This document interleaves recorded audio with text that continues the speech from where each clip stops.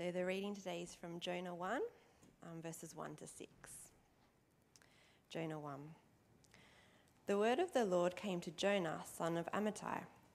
Go to the great city of Nineveh and preach against it, because its wickedness has come up before me. But Jonah ran away from the Lord and headed for Tarshish. He went down to Joppa, where he found a ship bound for that port. After paying the fare, he went aboard and sailed for Tarshish to flee from the Lord. Then the Lord sent a great wind on the sea, and such a violent storm arose that the ship threatened to break up. All the sailors were afraid, and each cried out to his own God, and they threw the cargo into the sea to lighten the ship. But Jonah had gone below deck, where he lay down and fell into a deep sleep. The captain went to him and said, "How can you sleep? Get up and call on your God. Maybe he will take notice of us that we will not perish."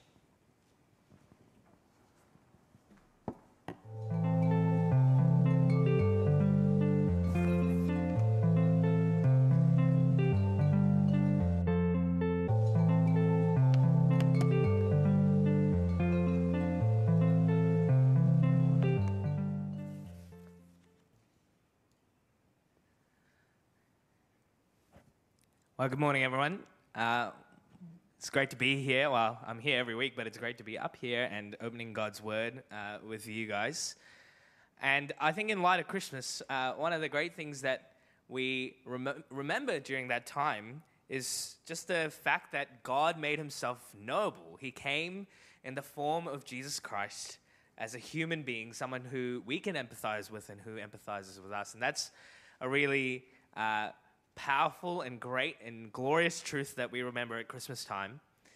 And as we move from Christmas and thinking about this series, as we move into the book of Jonah, I hope you can see that God still revealed himself to his people. Even before Jesus, he revealed his character, his desires, his intent.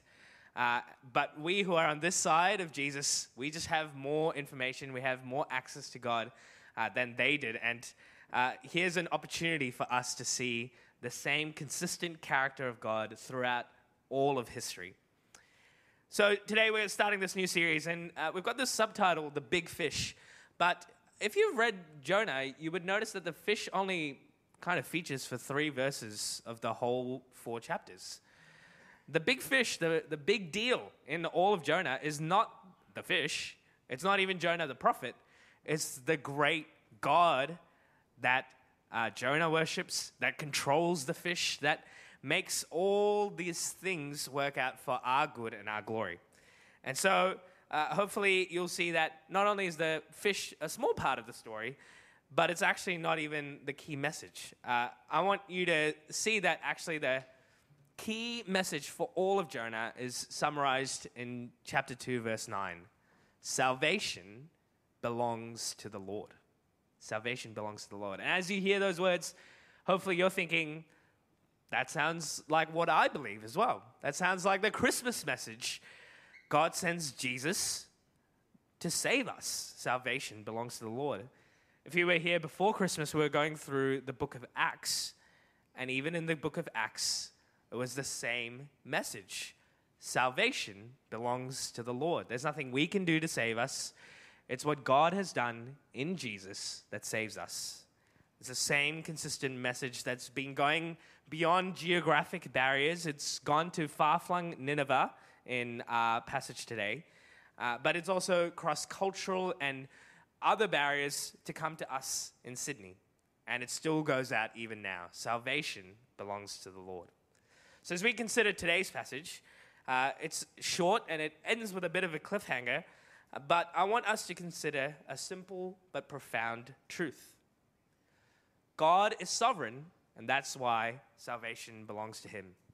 Now, when I use the word sovereign, I mean that he is the king, that he is good, that he is providing for his people. God is sovereign, so that's why salvation belongs to him. We're going to look at this in 3 parts across this time. First, God is sovereign, and he speaks to us in verse 1. God is sovereign, and he always has been, verse 2 and 3. And finally, God is sovereign, and only he can save the perishing, verse 4 to 6. Let me pray for us again as we begin looking at that passage. Heavenly Father, we bow in your presence. May your word be our rule, your spirit our teacher, and your greater glory our supreme concern. Through Jesus Christ our Lord. Amen. Okay, so we're going to start thinking about how God is sovereign in the way that he speaks. And just look at verse 1 of the passage. The word of the Lord came to Jonah, the son of Amittai.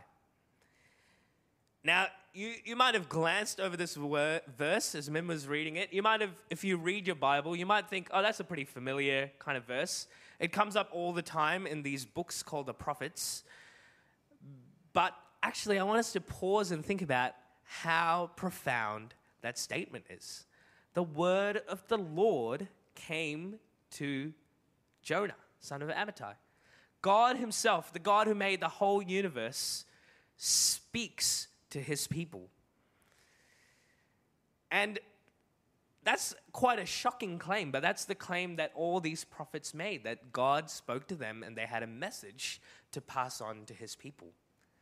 Now, Mari's helped us think about prophecy a little bit, and it was kind of a ploy of Mari and mine to lead you guys down a rabbit hole to think about predictions. Because that's what we often think of prophecies, right? They're future predictions. And in fact, that's even how lots of things in our popular culture think of prophecy. Here's a few. A Jedi will come to destroy the Sith and bring balance to the Force. You know, these future predictions that have some cryptic kind of meaning to it, and everyone's trying to figure out how they should live in light of these predictions. Or, that's tiny, sorry. The one with the power to vanquish the Dark Lord approaches, and either must die at the hand of the other, for neither can live while the other survives. Another prophecy that kind of shapes the narrative of the books and the movies and guides people's decision-making. Or my personal prophecy the other day, India will hit at least 100 test runs at the start of the second innings. Heartbreaking stuff, but hopefully they'll recover and I can be a faithful prophet again. But I wonder if you think that's what biblical prophecy is. And actually, often biblical prophecy has this future predicting kind of mode. If you think about the prophecies made about Jesus. Just here on Christmas Eve, we looked at Isaiah chapter 9, and there's a prophecy there in verse 6 about a son who will be born who will be the king. But actually, the more common kind of prophecy throughout the whole Bible is not a future-looking prediction. It's actually what we've seen here in verse 1. The word of the Lord coming to someone, his prophet. Actually, the prophets aren't someone predicting the future. They're middlemen. They're people who stand between God and his people. They're his voice speaking to whom God wants to speak to. And as we start this book of Jonah, but also as we come to the end of this very strange year, it's really useful for us to actually pause and think about the fact that the God who makes the whole universe speaks to us. The sovereign God speaks, and he speaks through his word to us.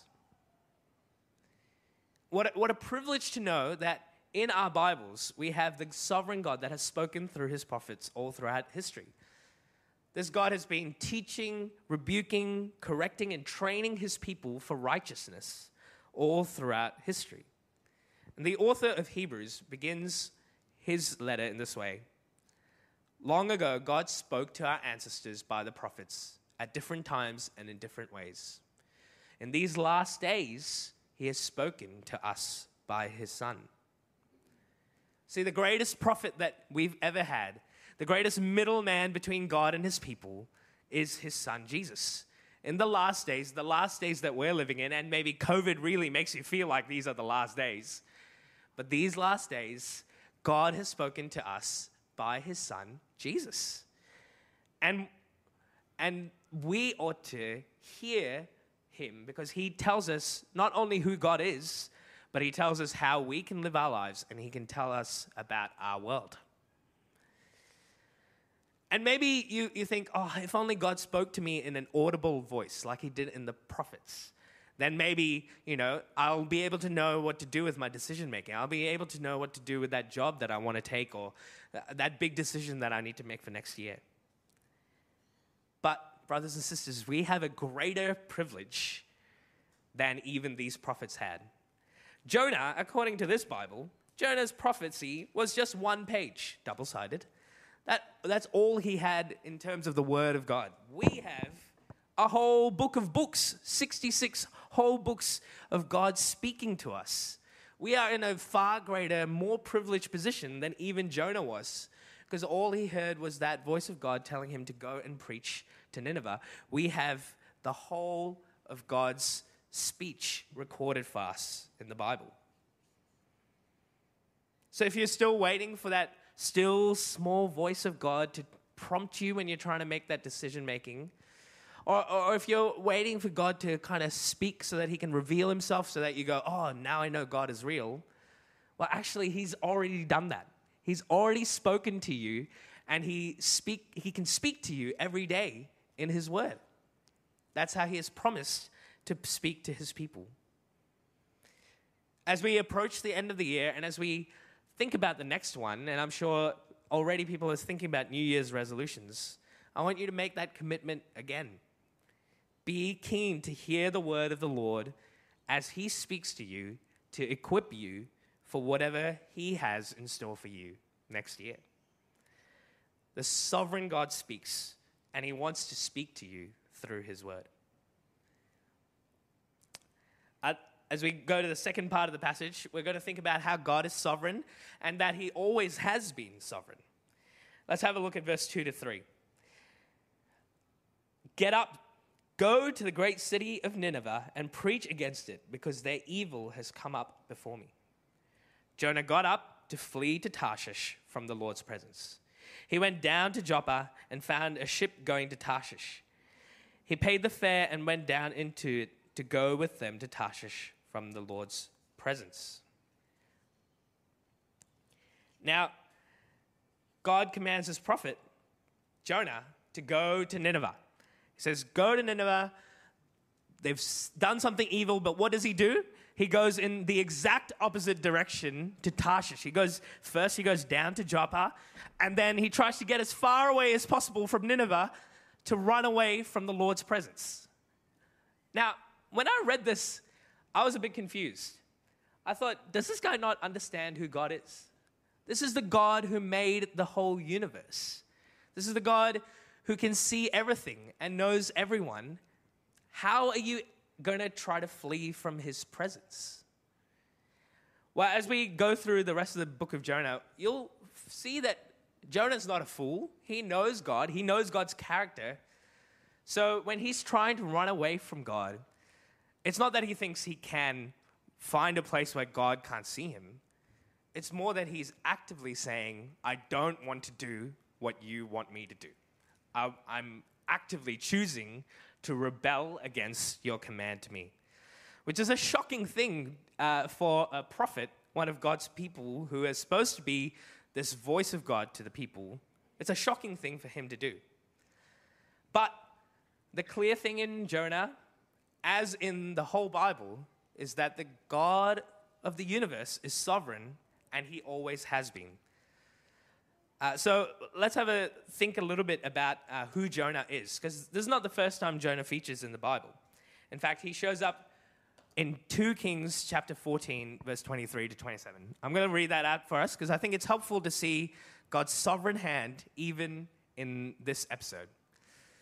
In the 15th year of Judah's king, Amaziah, son of Joash, Jeroboam, son of Joash, became king of Israel in Samaria, and he reigned 41 years.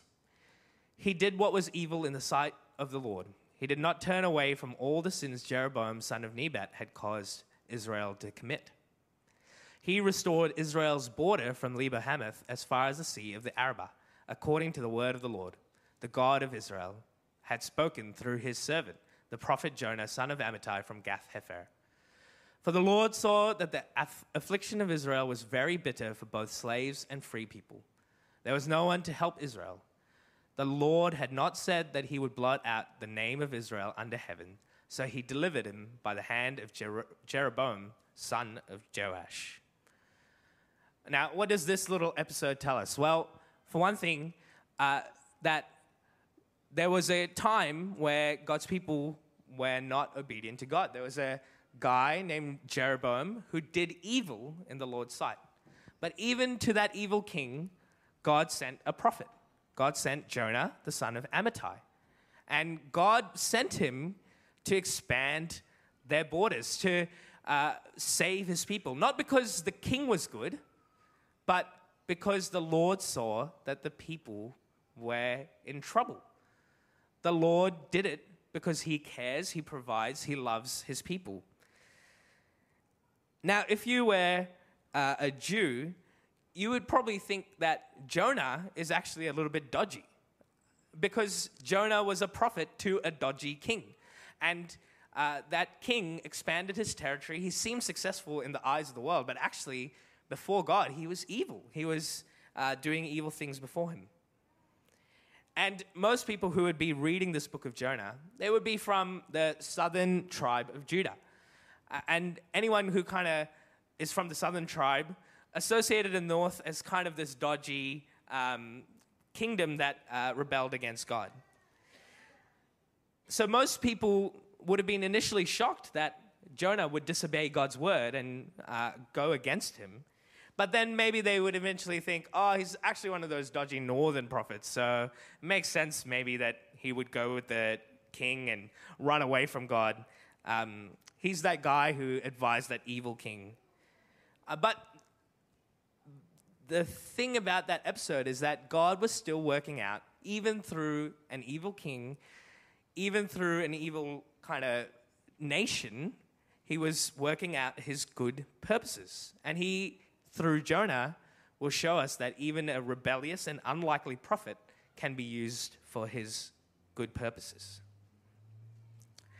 The second thing to consider is just the question of why Jonah may have run from this command from the Lord. Why would he run from doing this preaching job in Nineveh? Well, it's actually because Nineveh was a great city of an Assyrian empire. Now, the Assyrian Empire was like the great superpower of their day. It was like the US, it kind of dictated world politics, and people looked to them to see what would happen next. And he would rightly fear Nineveh because they're the enemy. They're the scary threat to God's people. And later, it is these Assyrian people are the ones who sack Israel, destroy the country, and take away all the people into captivity. So there's a good reason for him to fear Nineveh and this Assyrian nation. But even Nineveh, even this Assyrian nation, is under God's sovereignty. We see here that God actually has worked all throughout history. He knows his people, he knows his lands, and he will work things out according to his purposes. And he's got a plan for even this nation that doesn't know him. He has a plan to send Jonah to go and preach to them because their evil has come up before him. The fact that our God is sovereign over history and that he always has been should actually be a particular comfort to us in 2020, I think. Because for most of us, in our living memories, this has been one of the strangest years that we've had. But the God who has sovereignly coordinated nations, who knew about things like Nineveh, who used dodgy prophets like Jonah, that God is not surprised by a northern beaches outbreak. That God is not surprised by COVID-19. That God wasn't surprised by Trump or Biden or Morrison, any of those things. All of history, even when it might not seem like it to us, all of history is being working out in his sovereignty for his good purposes. And his ultimate end is actually a time where every knee will bow and every tongue will confess that Jesus is Lord to the glory of God the Father. And that is a great comfort to us as we think about this sovereign God that we worship. Finally, we'll look at our third point, that God is sovereign and only he can save the perishing. We'll look again at verses 4 to 6. But the Lord threw a great wind onto the sea, and such a great storm arose on the sea that the ship threatened to break apart. The sailors were afraid, and each cried out to his God. They threw the ship's cargo into the sea to lighten the load. Meanwhile, Jonah had gone down to the lowest part of this vessel and stretched out and fallen into a deep sleep. The captain approached him and said, "What are you doing? Sound asleep. Get up. Call to your God. Maybe this God will consider us and we won't perish." Can you see the sovereignty of God in verse 4?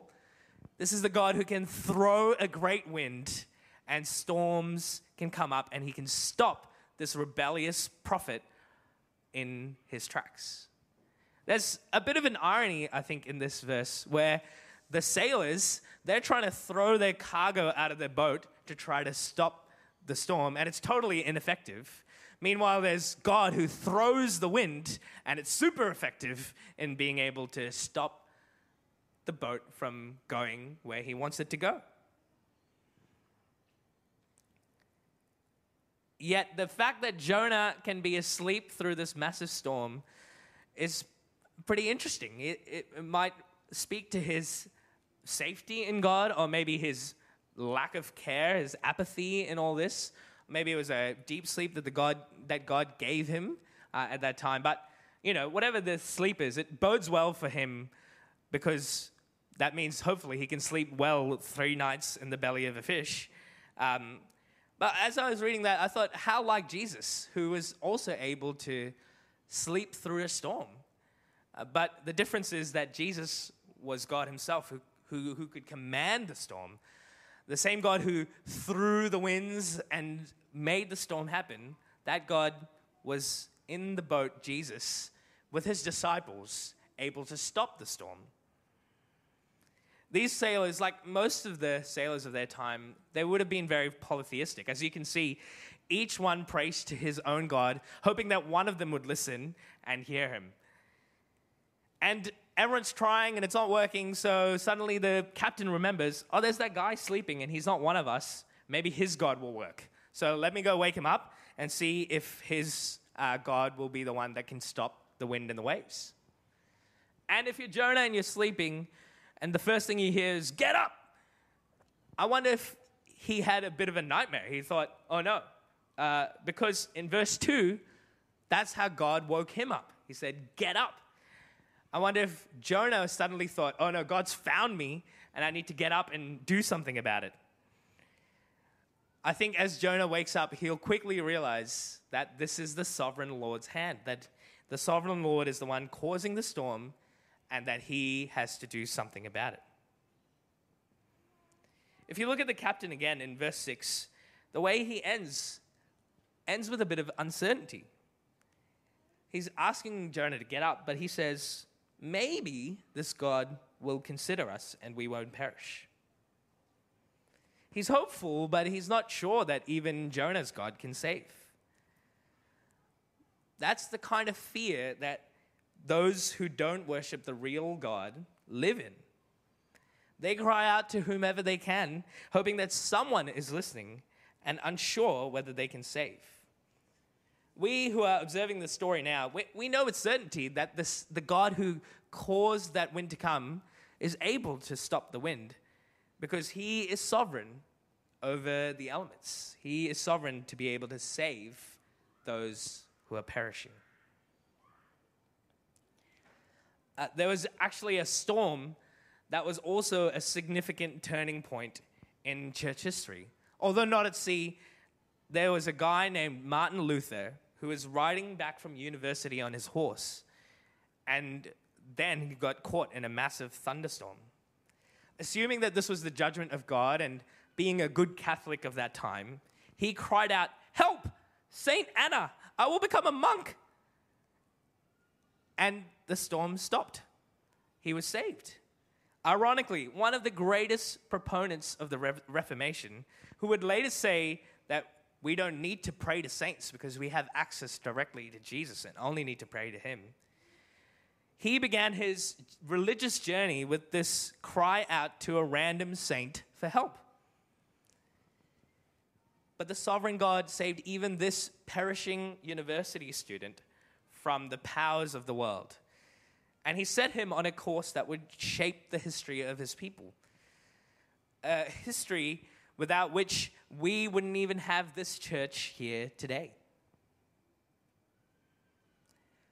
There's a few things that I think we can take away from these few verses of Jonah. If you're not a Christian, there's a great reminder here that God can save the perishing. He can save those who are bound for death itself. And that's not going to happen by you crying out to every God and hoping one of them will stick. You've come to the right place. This is the God that can save you from perishing. And it doesn't happen by you trying to unload your life from all its baggage, hoping that that will finally clear you up enough to be right with God. No, the promise of the Bible is that the way that God saves is in John 3:16. God loved the world in this way. He gave his one and only Son, so that everyone who believes in him will not perish, but have eternal life. You too can be saved by God in the same way, from not perishing, simply by believing in God's Son, Jesus. And Christians, we don't have the kind of uncertainty that this captain has. We have full assurance, not because we did something to deserve God's salvation. It's because salvation belongs to the Lord. And those who believe in Jesus, those who turn to him, are saved from perishing because of what he's done for us. If you are a Christian, I think there is an encouragement from Jonah 1 for you, and maybe a challenge. I think the encouragement is that we have certainty where these sailors lacked it. We know God where these sailors may not have. And we also have certainty because God speaks to us even today. But here's maybe the challenge that we get from Jonah 1.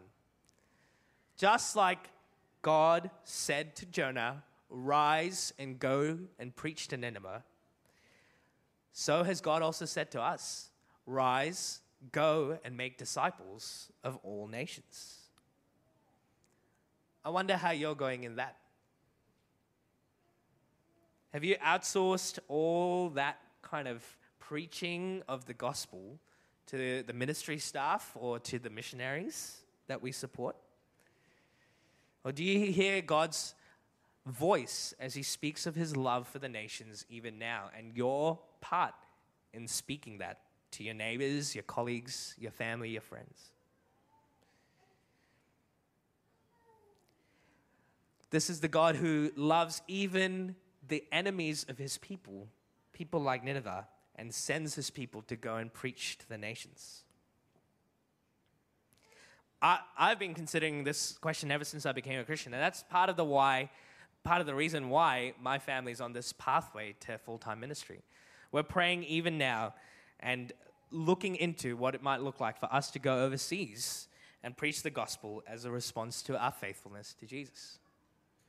The Allens responded to this by going to Tasmania to preach the gospel in that place. I wonder how God is pushing you, how he might be speaking to you to be a voice to a place that doesn't have the gospel riches that we have here in Sydney. As I finish up, I want to remind you that the big fish isn't the point of Jonah. It's the big God.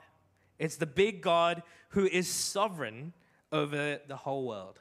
The same sovereign God who speaks to us every time we open our Bible and read it.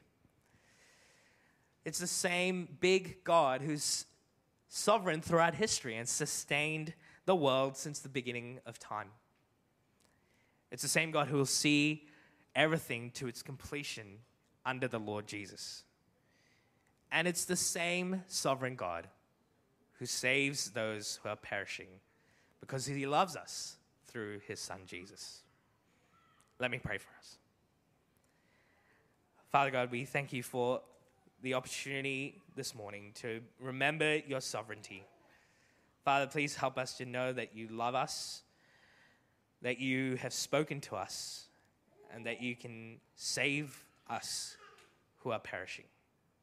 We pray that we'll be able to live our lives in a way that pleases you. In Jesus' name we pray. Amen.